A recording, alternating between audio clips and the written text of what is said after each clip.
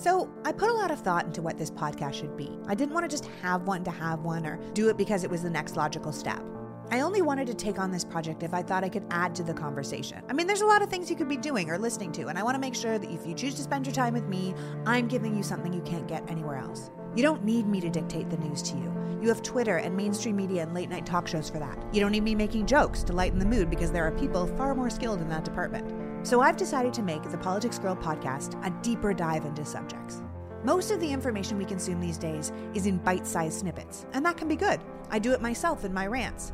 People have very little time, and sadly with our dwindling attention spans, snackable information is a good way to get ideas into people's brains. But not everything in the world is black or white, good or bad, clickbait headlines.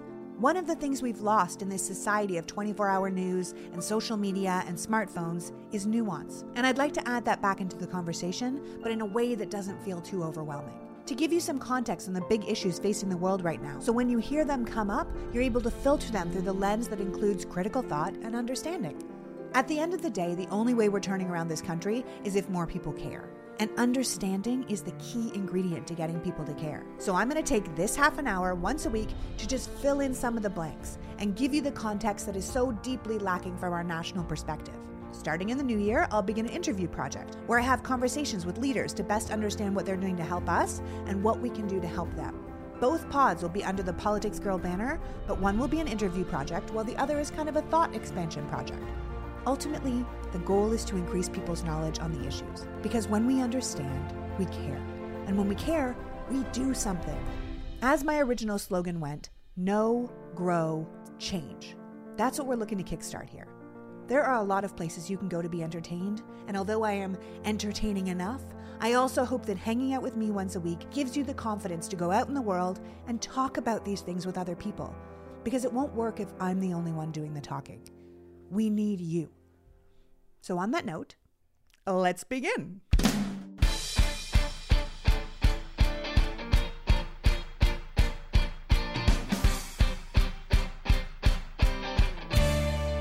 Hello, and welcome to the Politics Girl podcast. I'm your host, Lee McGowan. Let's get into it. Right off the top, I want you to know that I'm hearing you. I get hundreds of messages a day that express your concerns for what's happening in this country and what can be done about it. And I want you to know you're not alone. What I've noticed while positioning myself in this kind of warrior for democracy space is that I've struck a nerve, not just with the people who tell me I'm an idiot or a communist or really hate it when women speak, but with a lot of important and powerful people. People with real influence and the ability to make actual change. People who, despite what we might see on TV or in their very formal tweets or what their general by-the-book demeanor might suggest, really do care what's happening to the country and want to fix it. I say this because I want you to know you're being heard, that people recognize you're unhappy and worried, and even when it's hard for us to see it, and sometimes it is extremely hard, there is still a solid group of people attempting to work within the system to fix it. I think it's important to know we haven't been abandoned. And the louder and clearer we are about what we want and what we're willing to fight for, the more confidence these people will have to make the big changes this country really needs. We need to give them strength. We need to give them money. And we need to give them shit when they drop the ball. I understand this is an incredibly frustrating time to be an empathetic and aware person, because it feels like we're in this impossible uphill battle where the bad guys just keep winning, but there is something we can do about it, and that starts with supporting the people fighting the good fight. We need to remember that we're dealing with two parties in America, one that wants democracy, or the will of the people, and one that prefers hierarchy, certain people ruling over other people. As my favorite appellate lawyer, Terry Canfield, says, when Democratic presidents go to work, they try to figure out how to make life better for people, with things like improving healthcare and social programs and moving our society closer to equal. They want things to be fair, and they believe part of the government's job is to build a system that makes it more fair. Even with the understanding that the world will never be completely fair, you can see it as those with liberal values who have always pushed for fairness over the course of America's history, with things like ending slavery, ending segregation, and creating social safety nets. And then we have a group of people who would prefer a hierarchy with certain people at the top, and they don't believe that fairness is possible. They see democratic governments as getting in the way of those who are able to get things done and giving handouts to those who don't really deserve them. This is what Republicans mean when they say small government, and libertarians mean when they say keep the government out of my business. They believe that no one and no law should get in their way. As Canfield says, when hierarchical presidents go to work, they think about how to maintain the hierarchy and how to keep themselves and their people on top.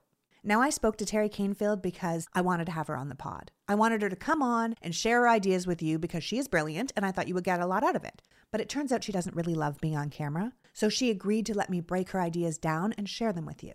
Now, saying that, I still highly recommend you go to her website, terrycanfield.com, and that's Terry with an I, and read some of her genius for yourself. But for now, let me do my best to break it down. For most of America's history, we lived in a hierarchy. Before 1920, there were no regulatory agencies or regulations to prevent powerful and, let's be honest, white men from taking what they wanted. They could manipulate prices and fix markets. They could cheat and force people to work for them for pennies. They didn't need to provide worker safety or keep their hands off women or treat the other with any respect. Before the women's movements and the modern civil rights movement, we had democratic institutions, but they were primarily run by white men. If you were a white woman, you had limited rights. If you were black, you had almost no rights. White men controlled universities, governor's mansions, industry, both political parties, and just on and on and on. And through the hard work of people like Frederick Douglass, Susan B. Anthony, Thurgood Marshall, and now people like Stacey Abrams, we have been making the transition from a form of government ruled entirely by white men to a more multiracial democracy. And, big surprise, some people don't like it. The thing is, when the world has revolved around you for so long, having the universe expand to include others can be unsettling. You might have heard the famous quote, "When you're accustomed to privilege, equality feels like oppression." And this idea of sharing power and wealth and decisions with others, especially others some deemed lesser than themselves, was something people were going to fight against. They liked it better the way it was, when they picked the politicians and the police chiefs and the judges, and everybody ultimately worked for them, or at least worked to keep the system that revolved around them running smoothly. And these people still exist. They're the Trumps and the McConnells and the Kochs and the Murdochs. They're the Sackler family and the Kushners. They're the people who were pro-slavery, pro-Jim Crow, who liked the age of the robber baron and hated the New Deal. They are your modern-day white supremacists and anti-Semites and misogynists. They are the people who are still mad about the desegregation of schools and pissed off about CRT and still working to get back to the way it was, to make America great again. The Republican Party represents this group now, and they've decided that in order to keep the right people on top, they're willing to take our democratic institutions down. If the institutions no longer serve who they believe they should be serving, they will stop this growing threat of a multiracial democracy and create a new system that continues to favor them. In making this decision, the Republican Party is coalesced around Donald Trump. And honestly, if it wasn't Trump, it would probably be some other rich white man willing to burn it all down to keep their place on top. You can see them lining up behind him. It's people like Ron DeSantis and Mike Pompeo and Chris Christie and Josh Hawley and Ted Cruz, ambitious, unscrupulous men willing to do or say anything for ultimate power. Immediately after the insurrection, there was the very briefest of moments where a fair amount of Republican leaders were shocked and self-aware. But instead of distancing themselves from Trump, they chose to double down, to embrace the clearly obvious lie that the election was stolen, and choose to both glorify and underplay the danger and lawlessness of the people who stormed the Capitol and those who supported them. In the Republicans' quest for power and ultimately maintaining of the white male supremacy in this country, they have debased themselves and our country's values, and they do it on the daily.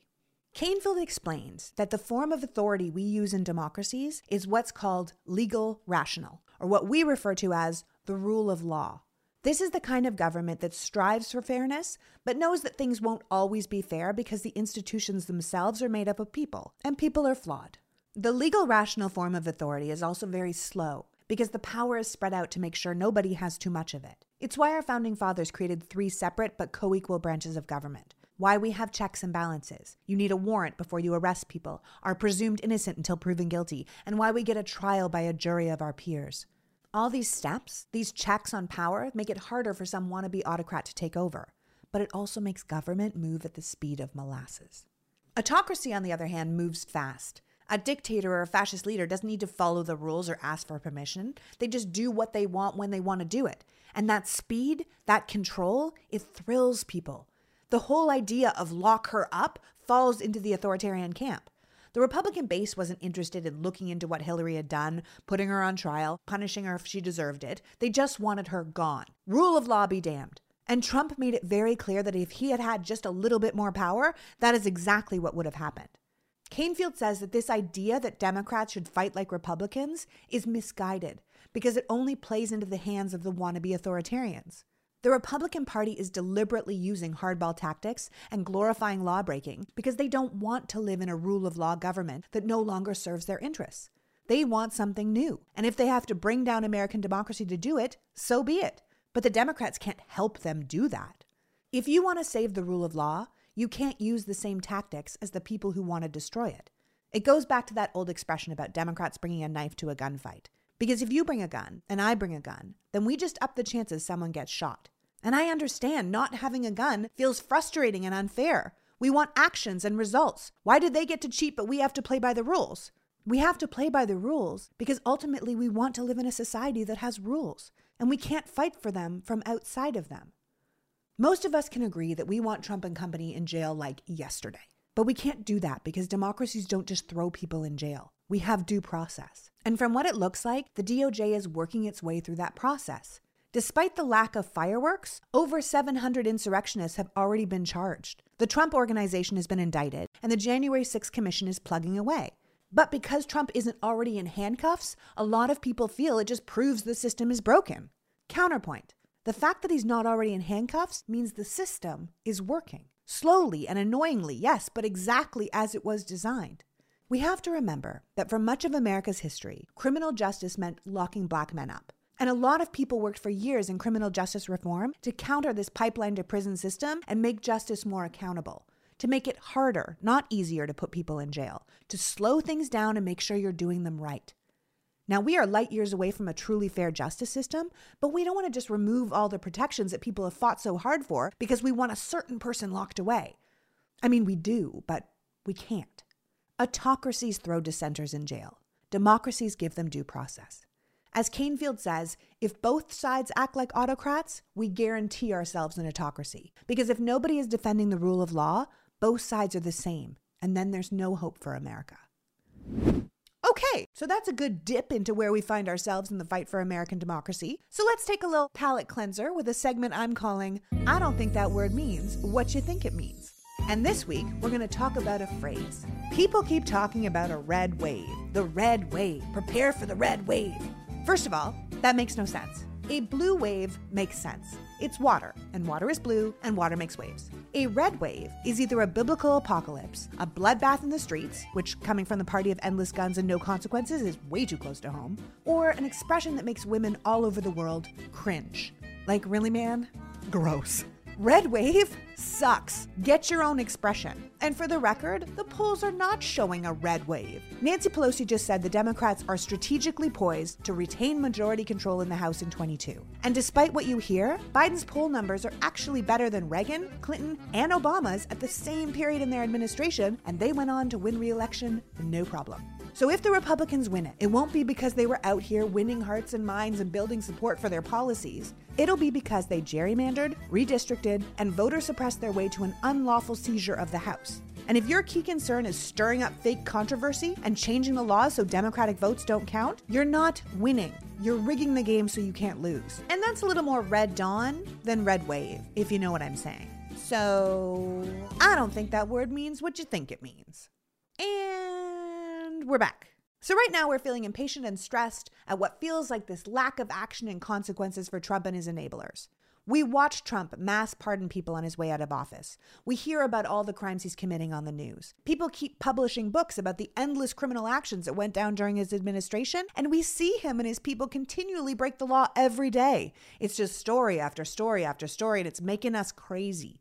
But unfortunately, real-life justice is not the same as TV justice. It's not quick or wrapped up in 40 minutes. You don't get a conviction from what you hear in the news. You get them in a courtroom. And it takes a lot of work and a lot of time to get a conviction beyond a reasonable doubt. We only get one shot at Trump. And if we get it wrong and he becomes an acquitted martyr, that would be a heck of a lot worse than waiting a little bit longer for a guilty verdict. And as much as I would like to know, I'm pretty sure we're not hearing what they're doing over there at the Justice Department because no reasonable prosecutor should be talking about an ongoing investigation.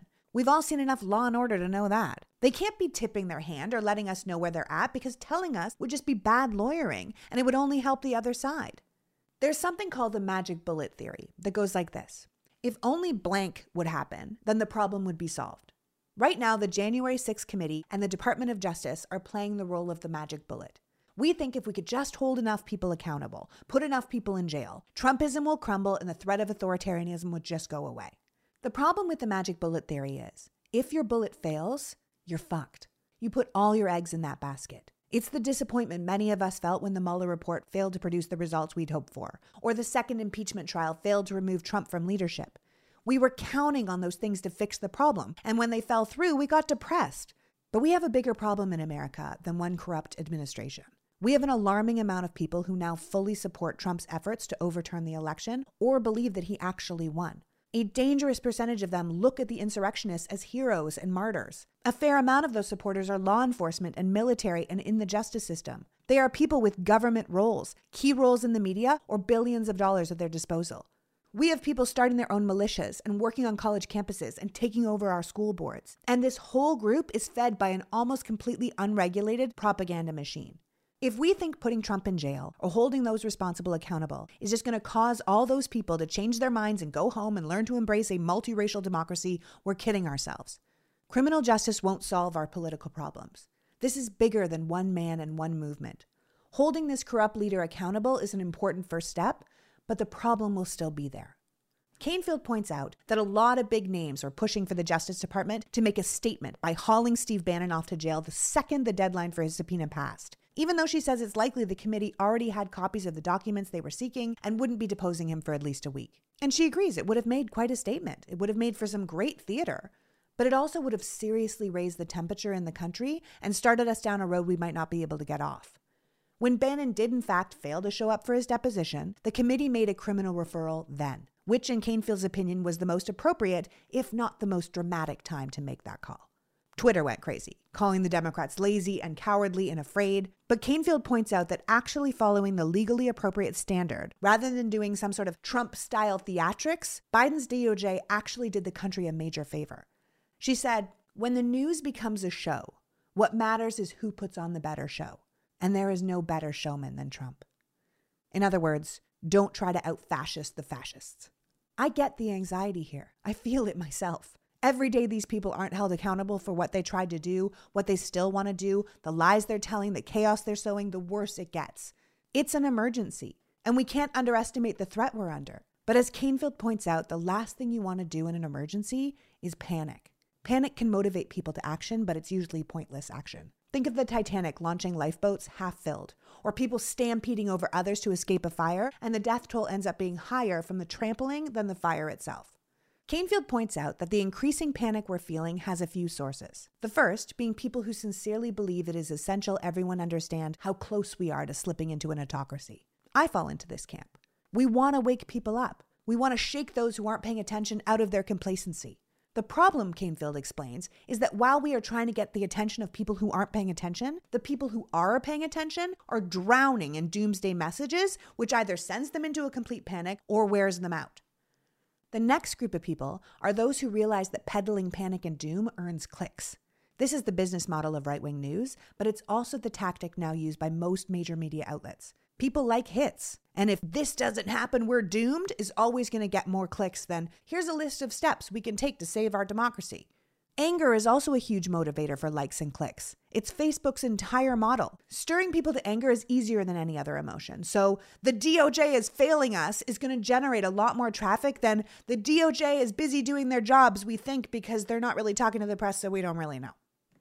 Chaos rewards bad actors, and fascism itself flourishes in times of great anxiety. People want to see results. They want to see justice. They want someone to get what's coming to them. And both sides want this. One side believes the election was stolen and wants justice. And one side sees the coup that's happening and wants justice. This is the time when people abandon democratic rule of law principles to get results. And even though one side is willing to do it, the other side cannot. There are a lot of people, myself included, who worry that Democrats don't have the killer instinct to win this fight. And it stresses us out because we understand how much is on the line. But we can't fight like them or we will end up like them.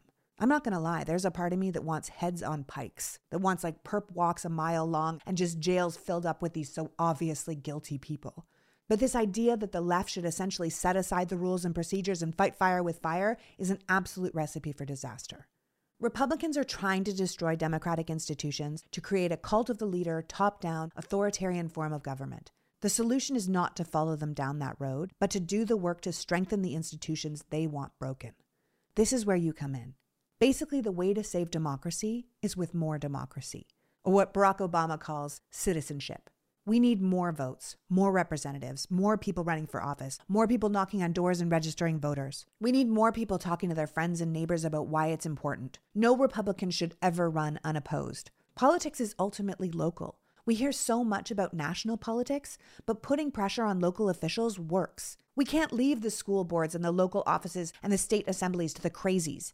If you want to help, run. Or find out who in your community is being targeted by right-wing groups and support them. Being angry is powerful, but it's exhausting.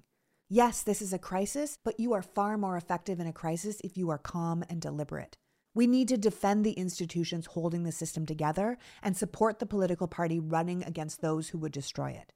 You don't have to be a Democrat to know that what is happening is wrong and you have to vote against it.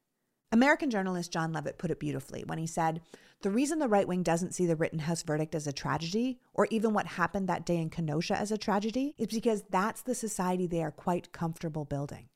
It's not just that they're out here saying justice was served. They're holding this kid up as some kind of a hero, someone to admire and emulate. They're offering him government jobs and congressional medals of honor and federal holidays. This is the exact kind of lawless society the Republicans want. Between open carry laws, concealed carry laws, stand your ground laws, self-defense laws, the amount of guns in this country, and the toxic racial stew we're all simmering in, we are setting ourselves up for an absolute catastrophe. And the race war that the Republicans have been claiming is coming for so long. They are literally going to be the cause of it, and it will only serve them, because fear and terror are what lead us to strongman leaders and authoritarian control. This isn't just about upholding democratic institutions. It's about upholding a society. We need to ask ourselves what kind of society we want to live in. Because it is now a mainstream Republican view that someone like Kyle Rittenhouse should be able to carry a weapon of war through our streets, and if feeling threatened, should be allowed to kill without remorse or consequence. As Stephen Colbert said, "I'm not a legal expert, so I can't tell you whether or not Kyle Rittenhouse broke the law. But I can tell you this. If he didn't break the law, we should change the law." A growing authoritarian impulse is winding its way through the Republican Party. They want the police to be fully militarized. They were supportive of vigilante groups picking up protesters and throwing them into unmarked vans. They put paramilitary on the steps of the Lincoln Memorial to scare people. They cleared the streets by tear gassing their own citizens and sent military helicopters to intimidate us. They publicly support the insurrection where a mob broke into our Capitol to stop the peaceful transfer of power and would have allowed their leader to stay in office despite losing the election if they could have just managed it. And now their actions are telling us that they are okay with the kind of lawlessness that would have certain people shooting other people dead in the street. We are at a place where one political party is willing to use the institutions when they go their way and discard them when they don't. And we need to find a way to counter that behavior without discarding the institutions ourselves. The bottom line is we have to convince more people to defeat this kind of politics by using the democratic system and not by abandoning it. Voting works. Organizing works. If our votes didn't matter, they wouldn't be trying so hard to suppress them. So stop being mad at Democrats for not stopping this swing into fascism and be mad at the Republicans for embracing fascism. Stop demanding the Democrats be perfect and deliver on every promise while expecting the Republicans to behave despicably and only look out for themselves. Stop saying if the Democrats don't fix all of this or give me all of that, then I'm not voting for them again, without acknowledging that that decision will only get you less of what you want and give the people you disagree with more power. If we give up now, things will only get worse. So we have to stop attacking the people standing between us and authoritarianism. They want us to turn on each other or get so despondent we just give up.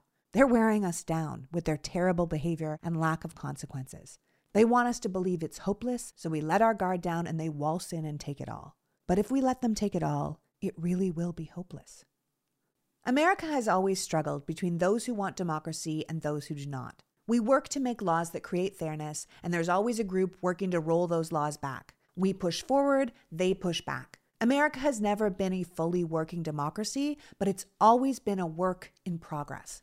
And we can look at that and say, wow, look how far we've come. Or we can look at that and say, see, we started broken and we're still broken and nothing's ever going to change. But don't forget the people who made real change over the years, who pushed for fairness and equality and changing the status quo. They didn't have the luxury of being cynical or nihilistic or just throwing up their hands and abdicating responsibility to a broken system. They had to believe change was possible or they wouldn't have been able to fight. And that is how we've accomplished every major piece of progress in this nation's history. It's how we desegregated schools and got women the vote and made gay marriage a reality. It's how we got Social Security and workers' rights and passed the ACA. It is how we will end up embracing the trans community and building a democracy that works for all of us and saving our planet for humanity. Not from being cynical and shutting down, but from being passionate and standing up. So that's it for this week. Let cool heads prevail. Don't buy into this doom and gloom that unless this happens, it's all over. It's that kind of thinking that makes us feel helpless when we actually have the power to make a difference. As Canefield says, the closest thing we have to a magic bullet is a Democratic sweep in 22 from national politics all the way down to local offices. And we can do that. Now go out and make the world a better place. Because no one needs a red wave. I mean, seriously. Hopes. Until next week, PG out.